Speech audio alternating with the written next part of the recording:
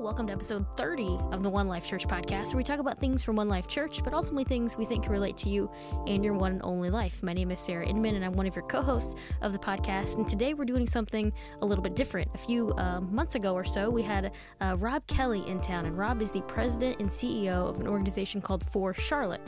That's in Charlotte, North Carolina, and he was in town talking to some church leaders, some leaders of our city, and talking about this idea of what it means when we kind of bring churches together and leaders together when they actually care about the same thing and what the impact that can be on our city. And Brett Nicholson, our lead pastor and the other co-hosts of the podcast, had an opportunity to sit down and have a conversation with him. So what you're going to hear today is the conversation with Rob and Brett.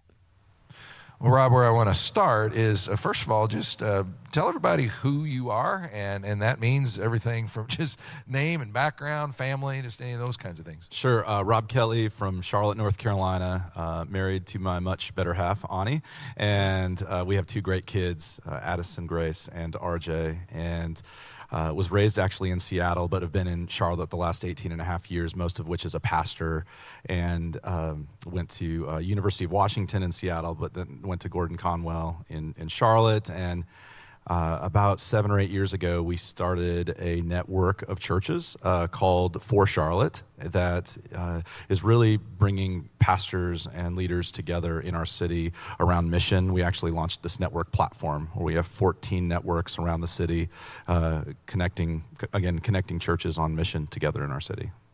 Wow, okay. Let me have you unpack that Sure. just a little bit. Because, Yeah. So you were a pastor at one point, just Yes. kind of in the greatest profession. No, I'm kidding. So you're a pastor in just an individual church. Yeah. And at some point you stepped out and said, I want to help. When you say create a network, what exactly do you mean by that? Sure. So I was pastoring for a long time in Charlotte and was deeply burdened by the division that I saw between the churches in our city. We're a large southern city that's deeply divided across racial, denominational, socioeconomic lines, geographic lines even. You can chart them in our city. And it's certainly what I was experiencing in pastoral ministry didn't align with what I was reading in the scriptures of what Jesus' heart was for the unity of his church. And knowing that churches often would divide over secondary theological issues or worship preference or style, where they can divide on those things, what we found is that they could really come together around Christ's mission in the city, where the hopeless need the hope of Christ, or where hungry people need to be fed. That we can come together around those issues, those different needs in our city. And so what we began to do is say, how can we rethink a new way that the church can operate together in the city?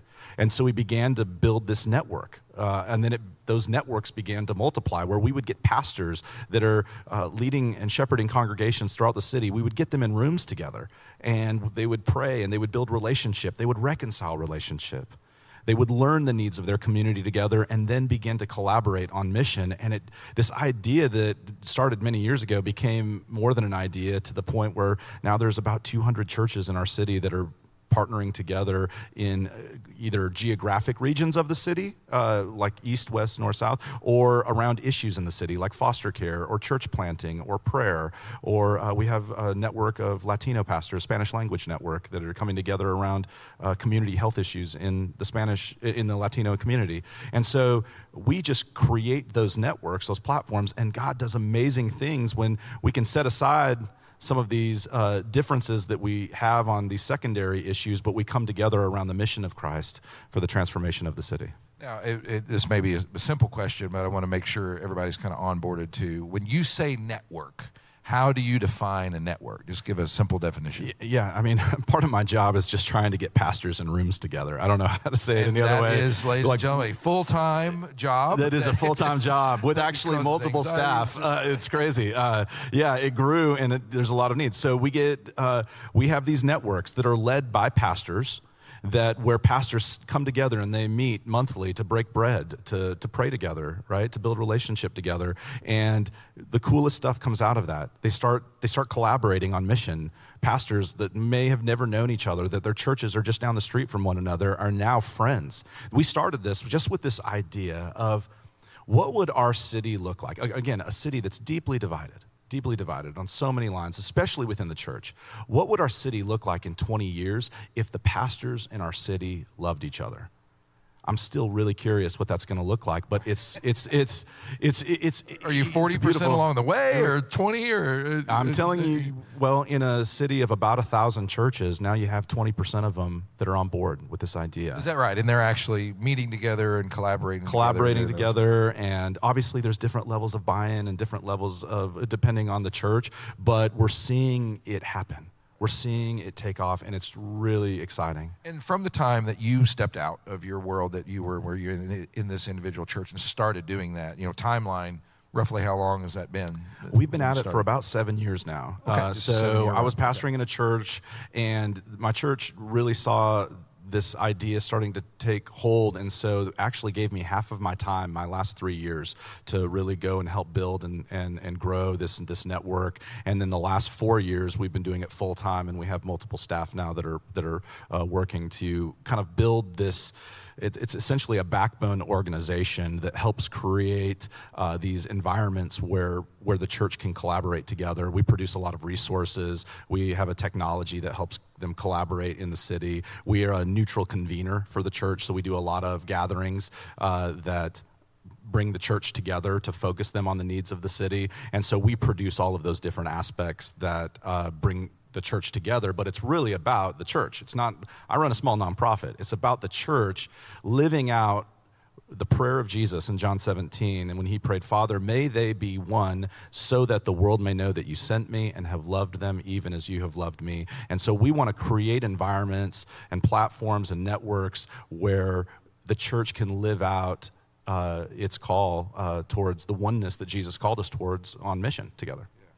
Well, and so you said a while ago that you did find that churches, even though they divide over your style versus my style and those kinds of things, it's the mission of the city itself that you did find some real collaborative traction, absolutely, I should say. So, and as we're talking about just building a great city, and we're talking out of our own individual church, we have relationships with other churches, but honestly, at this point, not a lot of collaborative work, if I'm being real honest. We do some, but not a whole lot.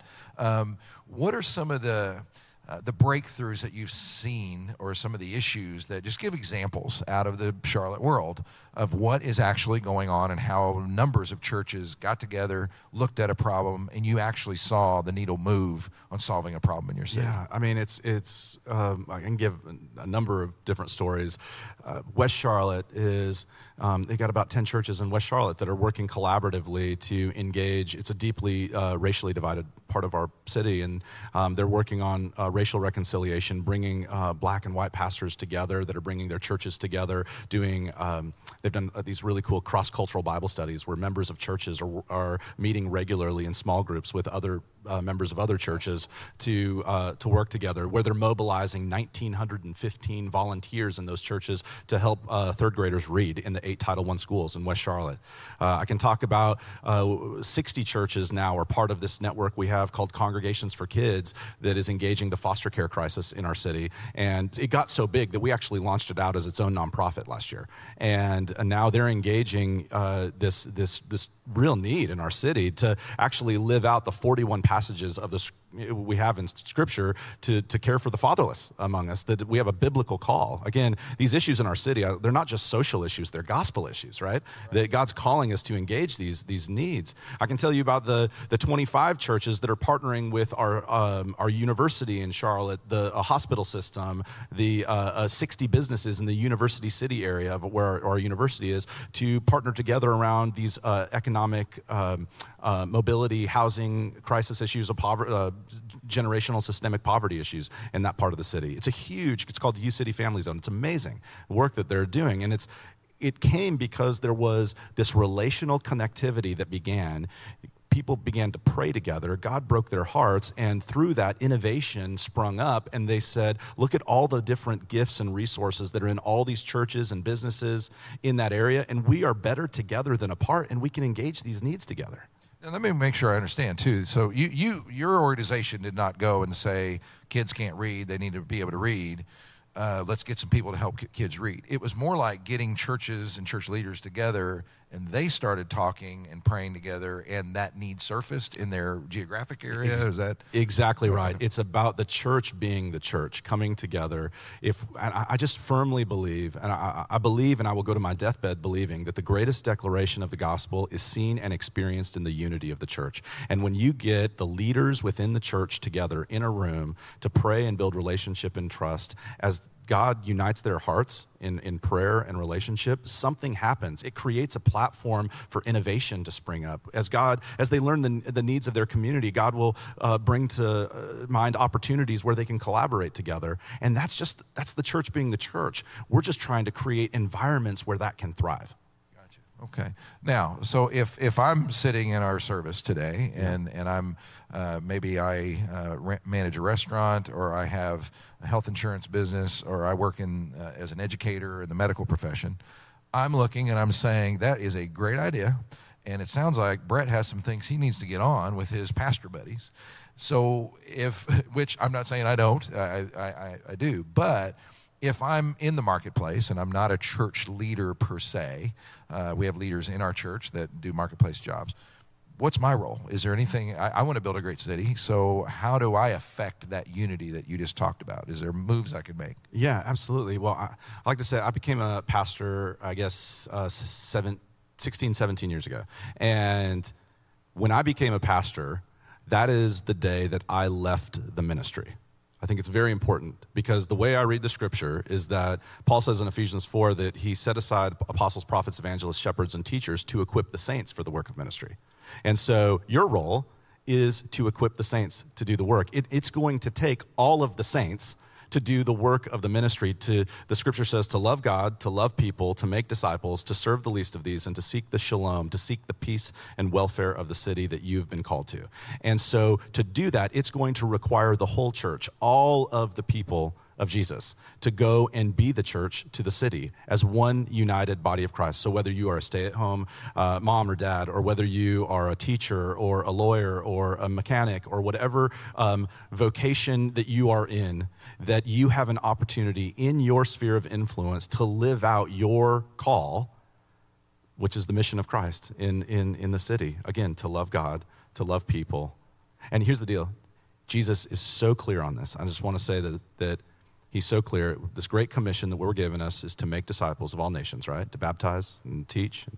And he is super clear on how. I would argue Jesus is patronizingly clear on how. He says one new command. We're given one new command in the scriptures. Love one another.